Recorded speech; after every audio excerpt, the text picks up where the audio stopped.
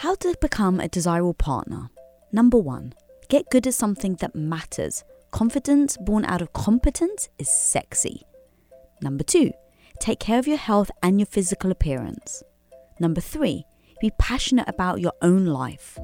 Number 4, be independent and codependent. Number 5, have a growth mindset and get better every day.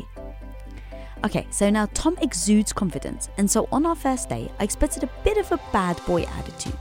So when we were walking to his car and he held the door open for me, my jaw almost hit the floor. Chivalry! Something I'd never experienced up to this point. So I didn't really know what to do with myself. It was a whole new experience for me, and I loved it. Well, over the years we've been together, I've struggled with figuring out what makes me feel like the independent and strong woman I am, and yet not denying that the traditional side of me actually loves chivalry, as well as the fact that Tom wants to take care of me.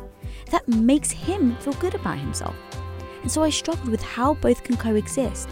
I didn't want to be perceived as weak or incapable or helpless, or on and on and on the negative thoughts and judgments went.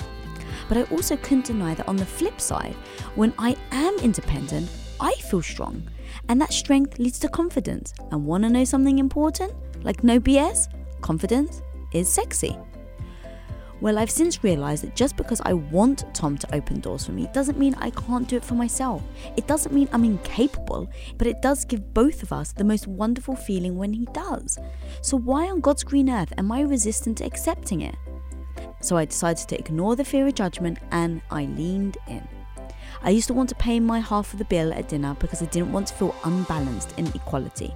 But now to this day, even though we share exactly the same bank account and credit card, I still pass Tom the bill at dinner so he can pay.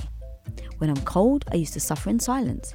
But now I go over to him and he takes his jacket off and gives it to me, even when his lips are turning blue.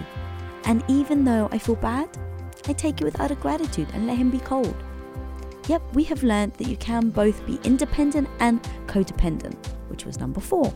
And figuring this out has truly been a fundamental part of our 19-year relationship.